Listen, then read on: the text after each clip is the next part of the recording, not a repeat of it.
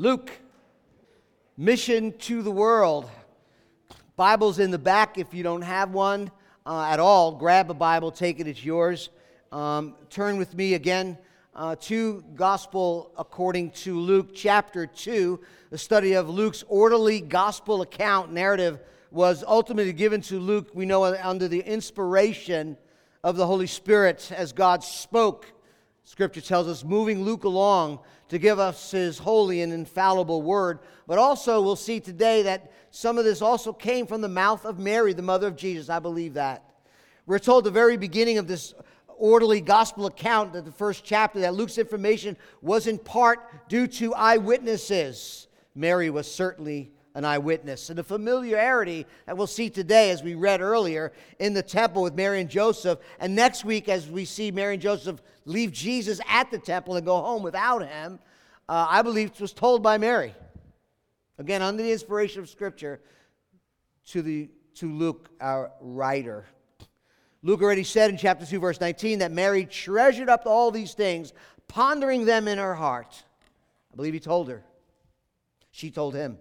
And then again, Luke chapter 2:51, we'll read, he went down with them, came to Nazareth, and was submissive to them. As after he left at the temple, and his mother, that was Mary, treasured up all these things in her heart. What an insight. We'll see some of that today as well. We're concluding this first section of the announcement and births of two boys, John and Jesus. We see not only the parallelism, the familiarity, but also the emphasis.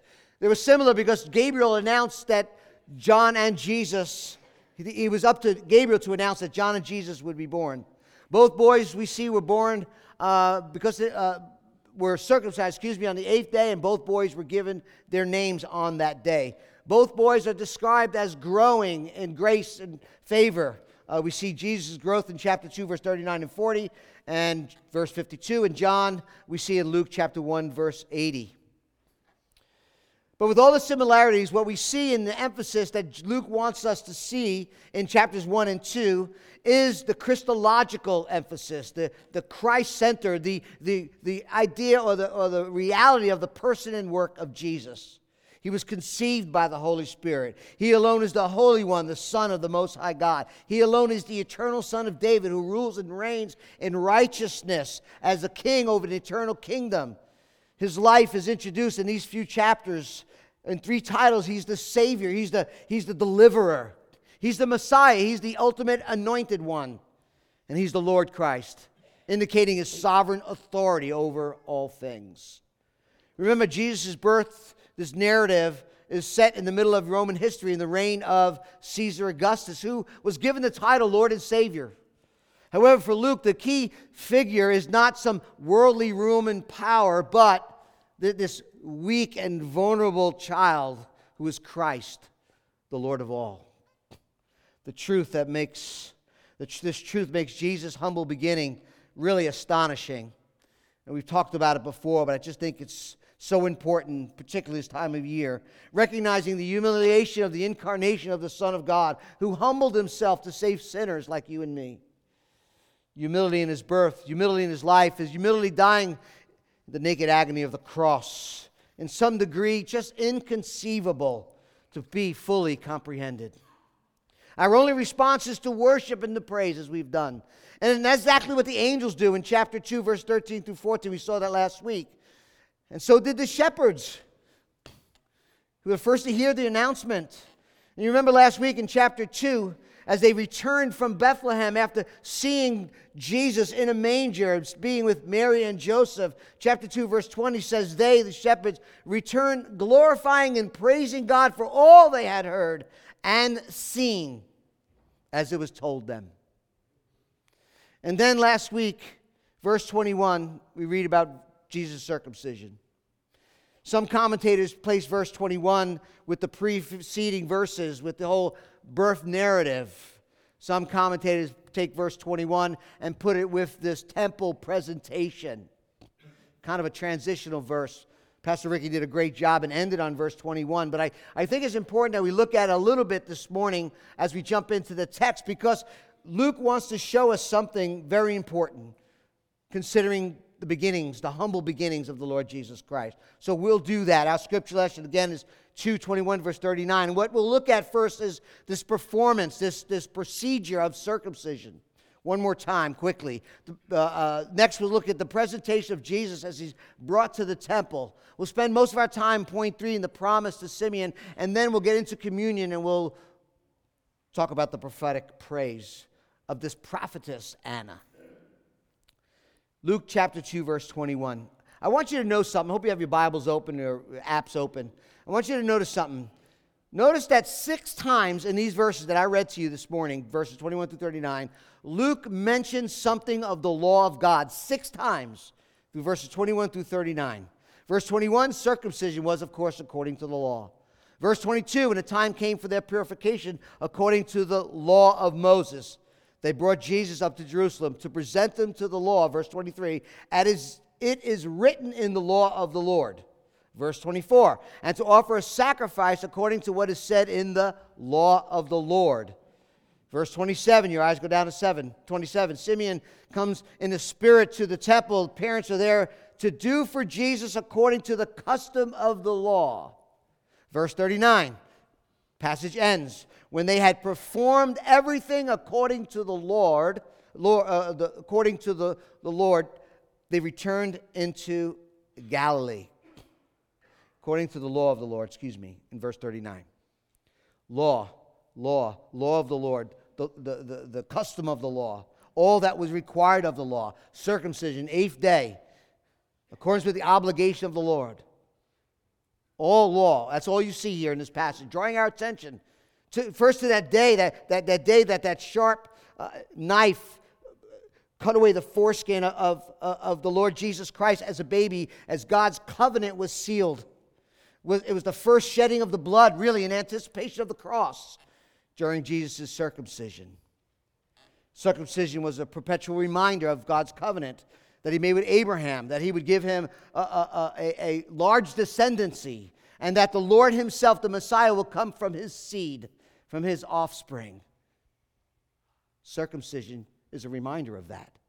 It was symbolically also to show that God's people would be cut off from the pagan world, that they would be consecrated to the Lord as part of God's covenant people.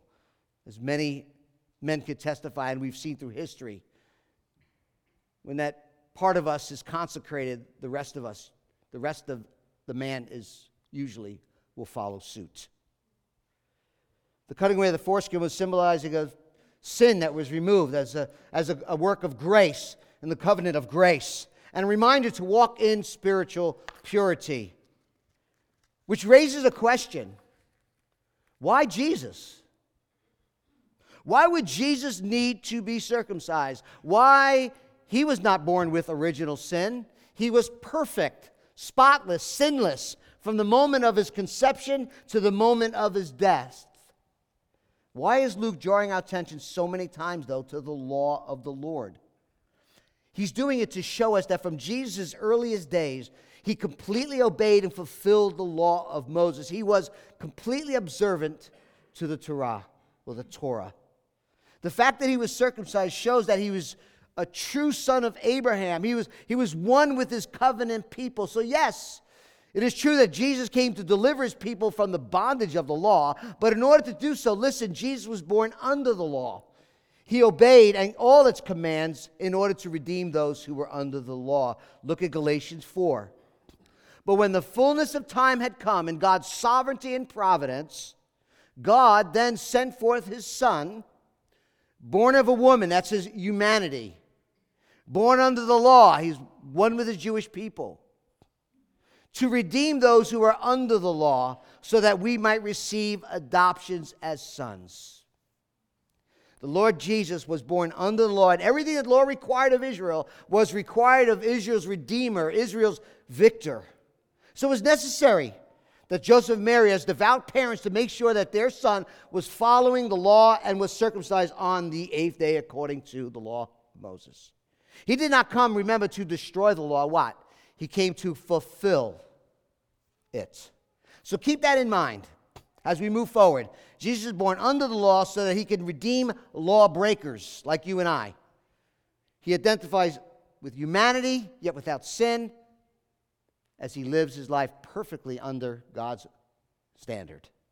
So when we get to this presentation in verses 23 through 24, we see more of the law going on. There's two things going on at least. Some people say three, but we'll look at two. There's two things going on in the presentation of Jesus, verses 23 through 24. Okay? Number one, there's Mary's purification according to Leviticus 12. Where a sacrifice is offered, where the mother would come to the gate, the Nicanor gate, in the court of the women, and for a sacrifice. Next is the presentation of the firstborn. So you have two things going on: Leviticus 12, Exodus 13. The presentation of the firstborn had to do with the redemption price of 5 shekels for the firstborn child. Okay, very important. First, notice with me the purification ceremony. Okay, it's the purification of Mary. It's found in Leviticus 12, and it states that a mother who is unclean for 7 days after she gives birth to her son, and is confined, therefore, for 33 more days, so 40 days altogether, and then she would journey to the temple to offer a sacrifice, a lamb, and a turtle dove for the purification process she needed to go through. The lamb was a burnt offering. The turtle dove was a sin offering. If you couldn't afford it, according to the law, if you can't afford a lamb, you can use 2 turtle doves instead of a lamb and a turtle dove, or 2 pigeons. That was the law of God. One pigeon or one bird for a burnt offering, and one had to do with a sin offering. Jesus and Mary, as we see in the text, offered the offering of the poor, turtle doves or 2 young pigeons. That's what Luke tells us. Luke tells us that Mary and Joseph, as they go to the temple for their purification, weren't able to offer a lamb for the Lamb of God. All she and Joseph could afford was 2 turtle doves or 2 pigeons. Jesus the Messiah, the Son of God, will later say in Luke 9, "The foxes have holes and birds of the air have nests, but the Son of Man has nowhere to lay his head." Luke is drawing our attention to the poverty of Jesus, drawing our attention into the reality that he was not born in a rich family. He identifies even here with those to whom he came to save, the humble and the poor in spirit, not the proud and not the arrogant. Unfortunately, people have built giant, monumental theological positions over this verse. I don't think we need to do that. I think we need to recognize that it is the love of money, right, that is the root of all evil. That there are righteous, rich people who give and love God. There are righteous, poor people who serve and love God. There are unrighteous, rich people who serve and love themselves. And certainly there are unrighteous poor. It's not a matter of how much you have. But what Luke is pointing to is the humble beginning of the Lord Jesus Christ. And Mary needs to go to the temple, and she goes, and she offers a sacrifice. You see, when a woman, I don't know this personally, well, I kind of do, but when you give birth, there's blood involved. And the outflow of blood, according to the law, makes you unclean. Okay? They were unclean. Obviously, if you look at verse 22, it says their purification. They brought him up. So some people, Joseph was there in the stall, right, helping Mary. Both of them became unclean, defiled because of the blood that they had encountered. This has nothing to do with personal holiness, I don't think, but ritual purification. And in order to go back to normal life in the home, in order to go back to the temple to worship, there needed to be purification. Doesn't mean that sexuality is sin. Doesn't mean that pregnancy is defiling or having babies is sinful. All sin makes people unclean, but not all forms of uncleanliness were due to a matter of moral guilt.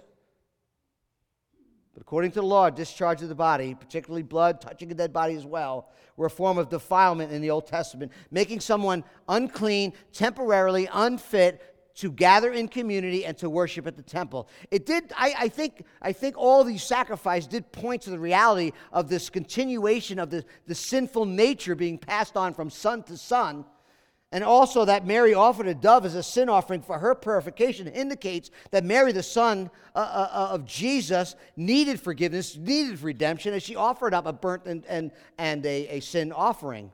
But the principle through all this that God is teaching us and teaching them was that the unclean cannot encounter the holy. So she offered her sacrifice, and then and only then, as she's cleansed and shown cleansed, she could now enter into the temple where God dwelt. The unclean cannot touch the clean.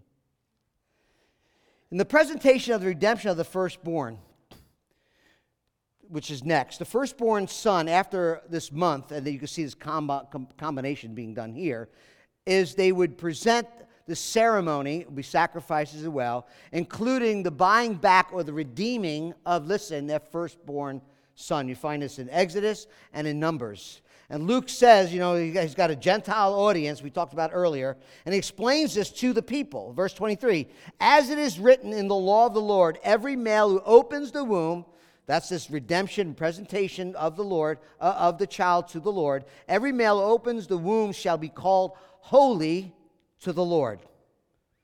So Mary and Joseph are presenting him to the Lord. Part of the ceremony, part of the law. If you read the Old Testament, you read specifically in Exodus and Deuteronomy and in Numbers, you'll see that God repeatedly, over and over, says, the firstborn of your sons belong to me. Exodus 22. You shall not delay to offer from the fullness of your harvest and from the overflow of your presses. The firstborn of your sons you shall be given to me. It shall be given to me. And God repeatedly, over and over in the Old Testament, says that the life of the firstborn belongs to him, and therefore it must be redeemed by a substitute. Numbers 18. Everything that opens the womb of the flesh, whether man or beast, which they offer to the Lord, shall be yours.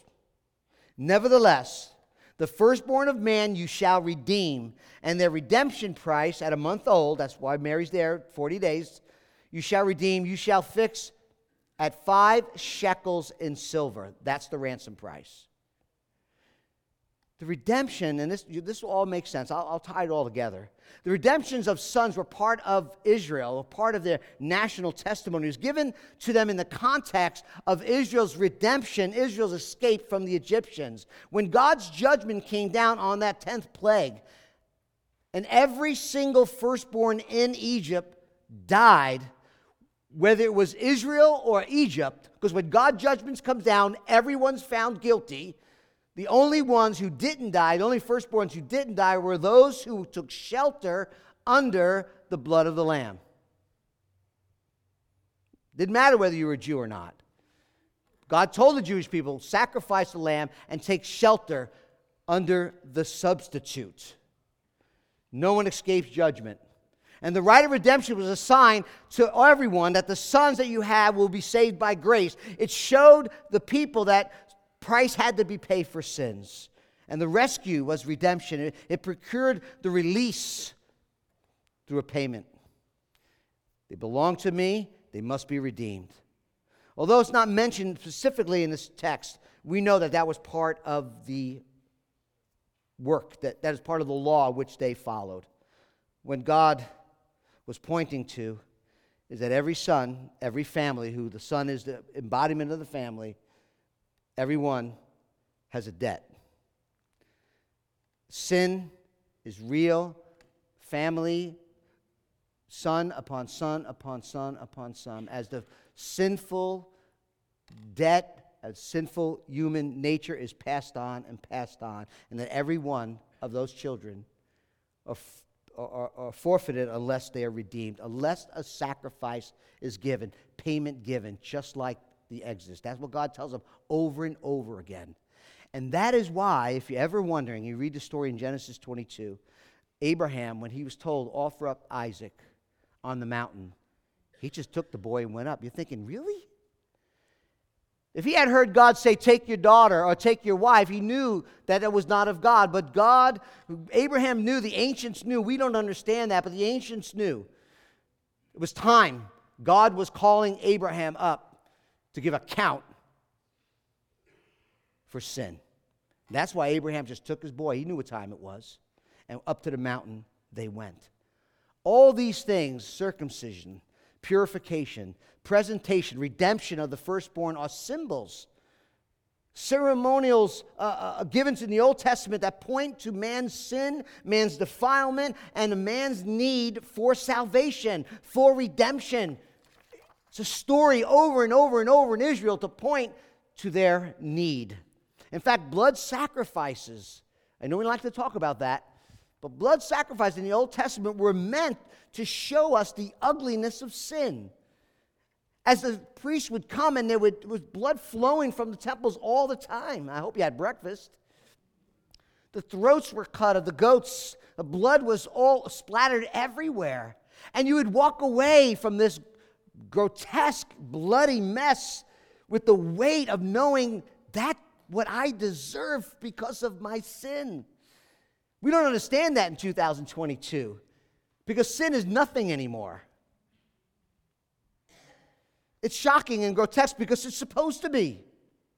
And so God makes it visible. People were separated from God because of their sin until a sacrifice was given. There could be no reconciliation. That pointed to Jesus. It pointed to the reality of our sin and our need for salvation. The reason these sacrifices were done over and over and over again because there was never a perfect, satisfactory substitute for sin under the Old Testament. Hebrew tells us that in the sacrifice there's a reminder of sins every year, because every year this was going on. For it is impossible for the blood of bulls and goats to take away sin. The Old Testament practice of the sacrificial atonement was declared to be insufficient for the remissions of sins. But why? That's the point Luke is getting at. By showing the reality of God's Son fulfilling the law of God perfectly, even from birth, Luke wants us to see something very essential, critical, crucial about who Jesus is and how he came to save us. He, of course, did not need redemption. It was not necessary for him to be cleansed of sin, but it was necessary for Jesus to fulfill all righteousness. We'll see that in his baptism. And so his parents perform these law rituals. Remember, Jesus is without sin. Jesus was without sin. These sacrifices were not for his sin. The reason that the animal sacrifices were insufficient because it lacked identity with the offerer and the offering. So what Luke is trying to show us carefully is that Christ fulfilled the law perfectly, and that's why it's so important. Because the one who was circumcised, the one who opened the womb of Mary, and the one who was redeemed for 5 shekels of silver will be the one who will redeem, able to redeem you and me from sin, from death, and from hell. They had to pay 5 shekels to redeem the Redeemer who would one day redeem us by his precious blood. And the key to this testimony given in this narrative is the identification of Jesus with those he came to save. His perfect, obedient life becomes necessary as a necessary piece, a necessary element to pay the price for our sin, you and me. So though he's without sin or guilt, he identifies with us, and he came to save us through that sacrifice on the cross. Romans 8. For what the law was powerless to do in that it weakened by sinful nature, or the flesh, God did by sending his own Son in the likeness of sinful man to be a sin offering. Hebrews chapter 2. Therefore, he had to be made like his brothers, that's Jesus, in every respect, so that he might become a merciful and high priest, faithful high priest, in the service of God to make propitiation for the sins of the people. That's what Luke is making clear. That's why law. He fulfills the law flawlessly, and therefore he is able to die for those who break it, like you and me. Again, Galatians 4. God sent forth his Son, born of a woman. He's fully man, born under the law, to redeem those who are under the law, so that we can receive adoption as a son. And because he obeyed God's law perfectly, he's able to redeem lawbreakers. Got that? Because he obeyed God's law perfectly, he was able to redeem lawbreakers. The promise of Simeon. Now, they're at the temple, and while they're in the temple, they meet 2 very extraordinary people. There's Anna, the prophetess, and Simeon, who sings a prophetic song, another prophet, as he sees the promise that God told him being fulfilled. Simeon, we see in verse 25, is described as righteous and devout. Righteous meaning doing the right things. Devout meaning, reference to his diligence and his vigilant devotion to God. Verse 25 says he's also filled with the Holy Spirit. That's how he can be righteous. That's how he can be devout. Filled with the Holy Spirit, imperfect verb, meaning that it was continually on him. And the Holy Spirit was continually working on him. It was the Holy Spirit that actually told him that he would not die until he sees the Lord's Christ, the Messiah. And this elderly man, at least many people think he was elderly. We really don't know how old he is. He's just been waiting. It says, he's waiting. We think, all right, he's been waiting a long time. But he's a devoted follower of Christ, of God, and was waiting patiently, the Bible says, for the consolation of Israel. The consolation, this inauguration of the Messianic King, the coming of the kingdom, the Redeemer of God's people, is waiting, longing for the nation's Redeemer, for the peace and comfort of Israel. And he sings a song. Mary sang a song back in chapter 1. Her song was that God is mighty. God is the mighty Holy One. He scatters the proud and brings down those who are mighty in their own minds. Zechariah sang a song, God is the horn of salvation, the house of King David. He will sit on a reign and rule over the throne of King David. And here we see also the angels. They sang a song. To the glory of God. Peace upon those with whom his favor rests. But Simeon saw this new title as we get introduced more to who Jesus is. He's the consolation. He's the comfort of Israel. You remember? Does that sound familiar? I hope it does. Isaiah chapter 40, comfort my people, says your God. Speak tenderly to Jerusalem and cry to her that her warfare is ended, that her iniquity is pardoned. Chapter 66 of Isaiah, as a mother comforts her child, so God says, I will comfort you and you will be comforted over Jerusalem. Simeon's longing was not so much for the people to be delivered then and now, but for the salvation of God. And notice in the text that although God had spoke his word to Simeon and gave him the promise, you will not die until you see the anointed, the consolation one, the Christ, the Messiah. It's not a new revelation to him. Simeon knew the promises of the Scriptures. He was waiting for the fulfillment of them. He was promised that he would be alive, that all that would come true before he died. We don't know how long, as I mentioned, but we can only imagine his joyous anticipation as he came daily into the temple every day, waiting, and seeing couples coming with their children thinking, is it that one? Is it that one?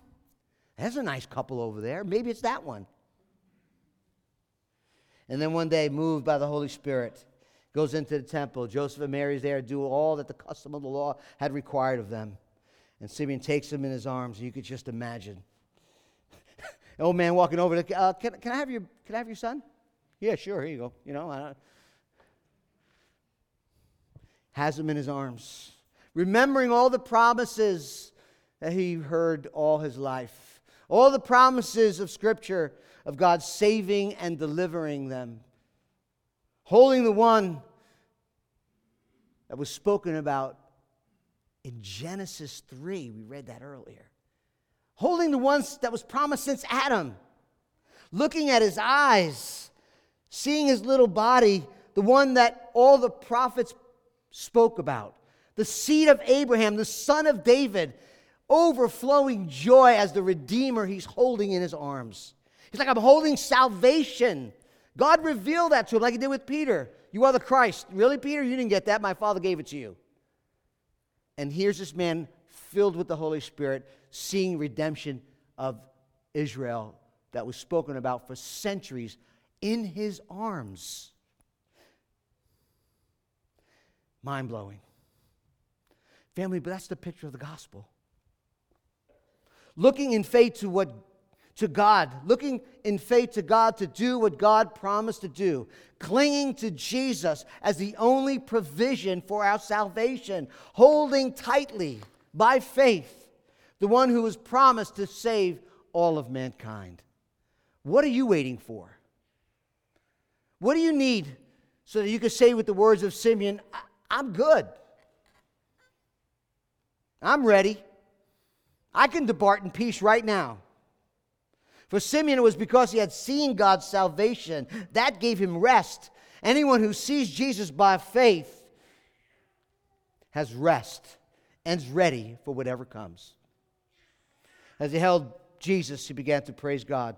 Verse 29, he says, Lord, despotos in the Greek, sovereign Lord, now you are letting your servants depart according to your word.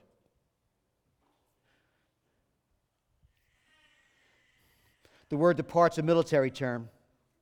It's reminded of a person who has been standing watch all night long.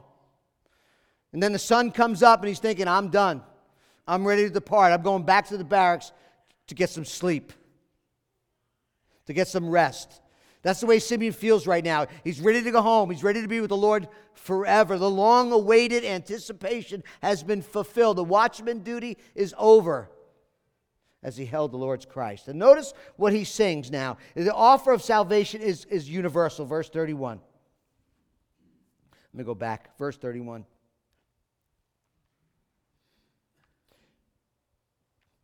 That you have prepared in the presence of all peoples a light for revelation to the Gentiles and for glory to your people Israel.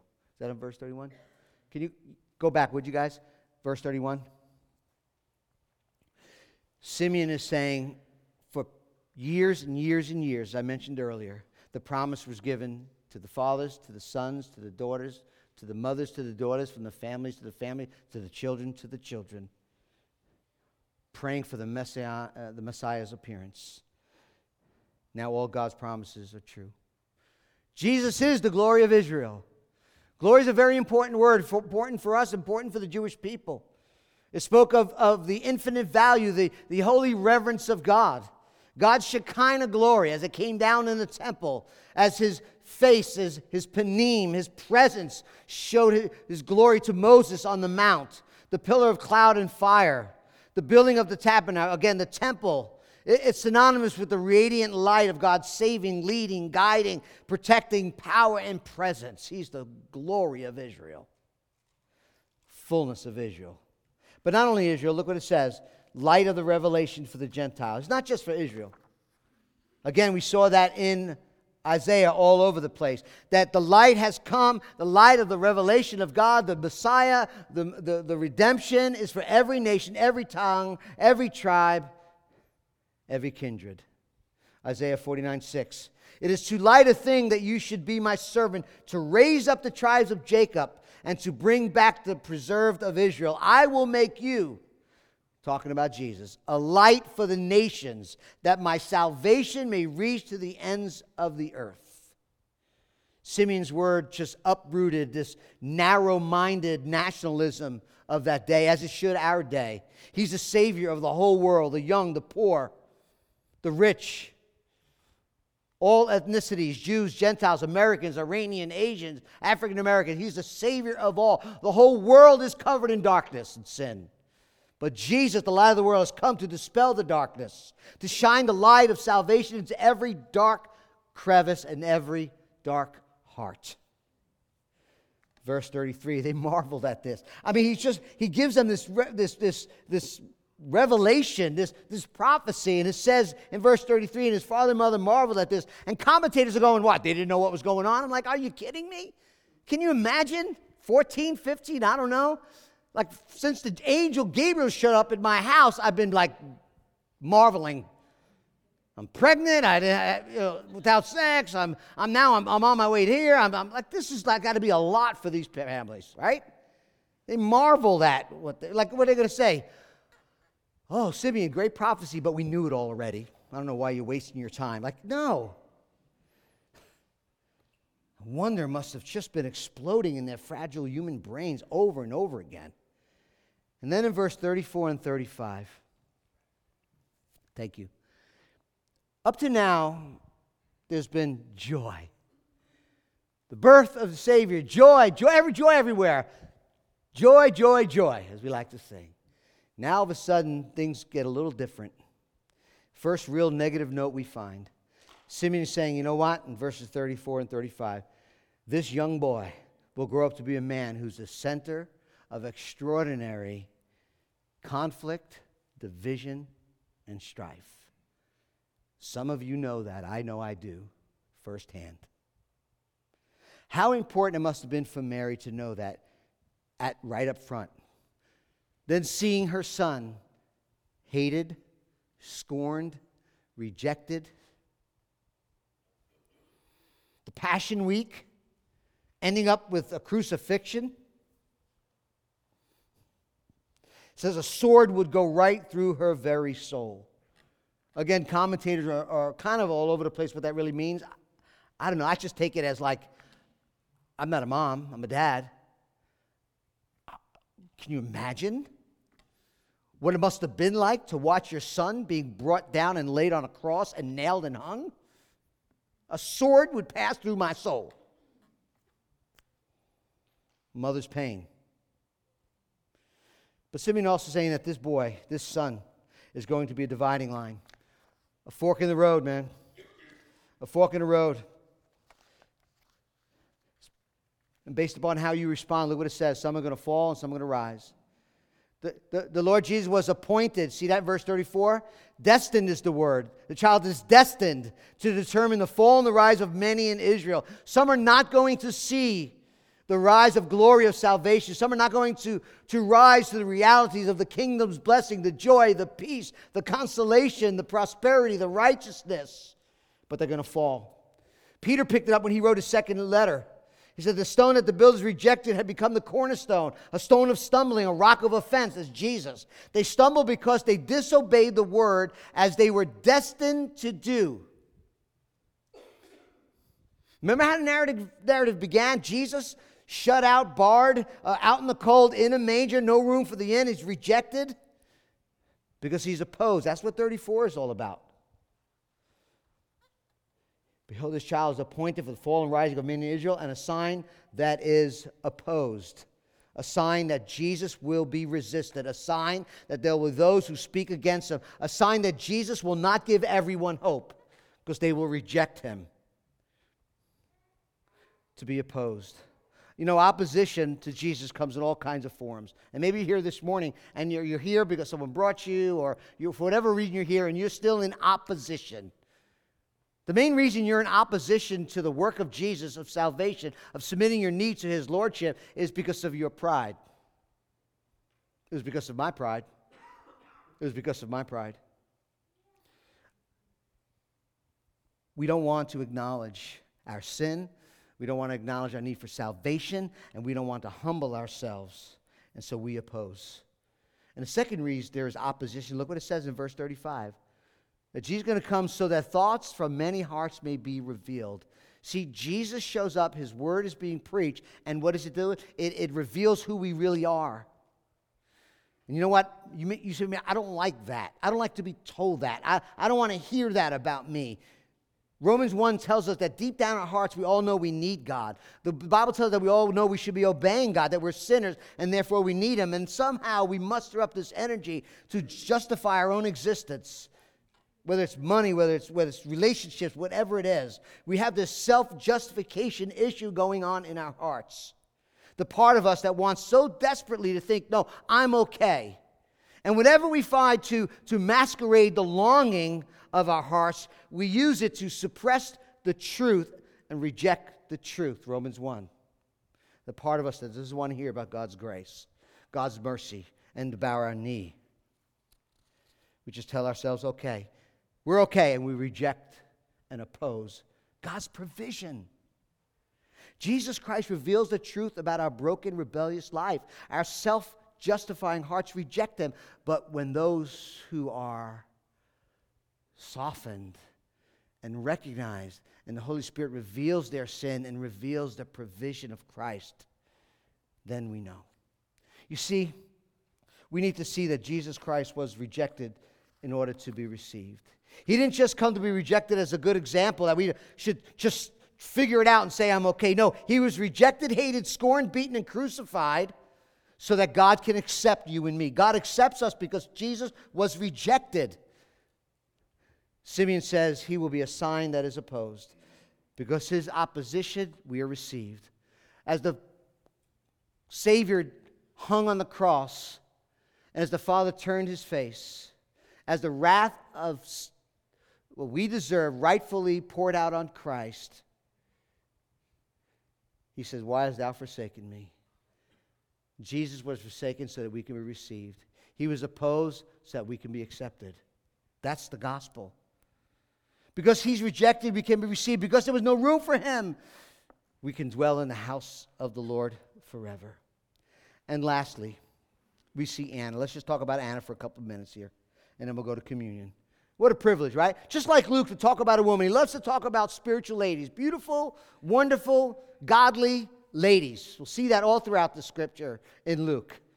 Right? There's Anna. Wonderful, rare opportunity to proclaim the word of God as a prophetess. She's a widow, the Bible says. Now, the commentators are not sure, is she a widow for 84 years or is she 84 years old? I think she was 84 as a widow. That makes her about 100, 105. Okay? We know people that are that old. Never mind back then. What's the principle? I don't care how old you are. God's not done with you. Okay? No matter what our culture tells us about old age, God's not done with this godly woman who's probably 100 years old. Don't let your age discourage you. There's things you can do. You could pray. You could counsel. There's a lot you can do. Don't let age discourage you.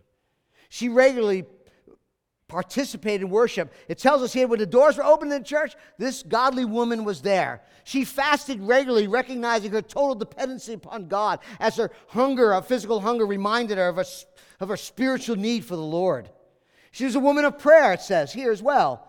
Her name means favor and grace. It comes from the word Hannah. She's the daughter of Phanuel. You know what Phanuel means? Face of God. Here's a woman whose name is prayer, whose name is grace, whose father's name is face of God, seeking, desiring, chasing, running, pursuing the face of God.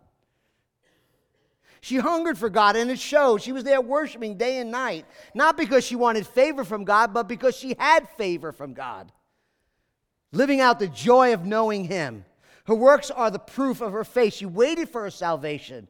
And she sees Simeon, look at verse 38, and coming up that very hour, she gave thanks to God and to speak of him to all who are waiting for the redemption of Jerusalem. God had stepped in and gave Anna this prophetic insight into the identity of Jesus. She recognizes him as the Savior of the world, that he would die for her sins, he would rise for her sins, he would suffer and be crucified for her sins. And as soon as Anna saw, she did what all of us should be doing, praising, giving thanks to God for the salvation of Israel, for the redemption of Jerusalem, the consolation of this woman's heart. Her age didn't make her bitter, her age made her thankful. And she begins to praise God. And notice what it says in the text. She was what? Telling everybody. She began to give thanks to God and to speak of him to all who are waiting for the redemption of Israel. The redemption of Israel. B.B. Warfield writes this: there is no one of the titles of Christ which is more precious to Christians' hearts than Redeemer. It gives expression not merely to our sense that we have received salvation from him, but also to our appreciation of what it cost him to procure this salvation for us. We just learned about redemption price. It is the name specifically of the Christ of the cross. He writes this: whenever we pronounce it, the cross is placarded before our eyes, and our hearts are filled with loving remembrance, not only that Christ has given us salvation, but that he paid a mighty price for it, end quote. The news was good.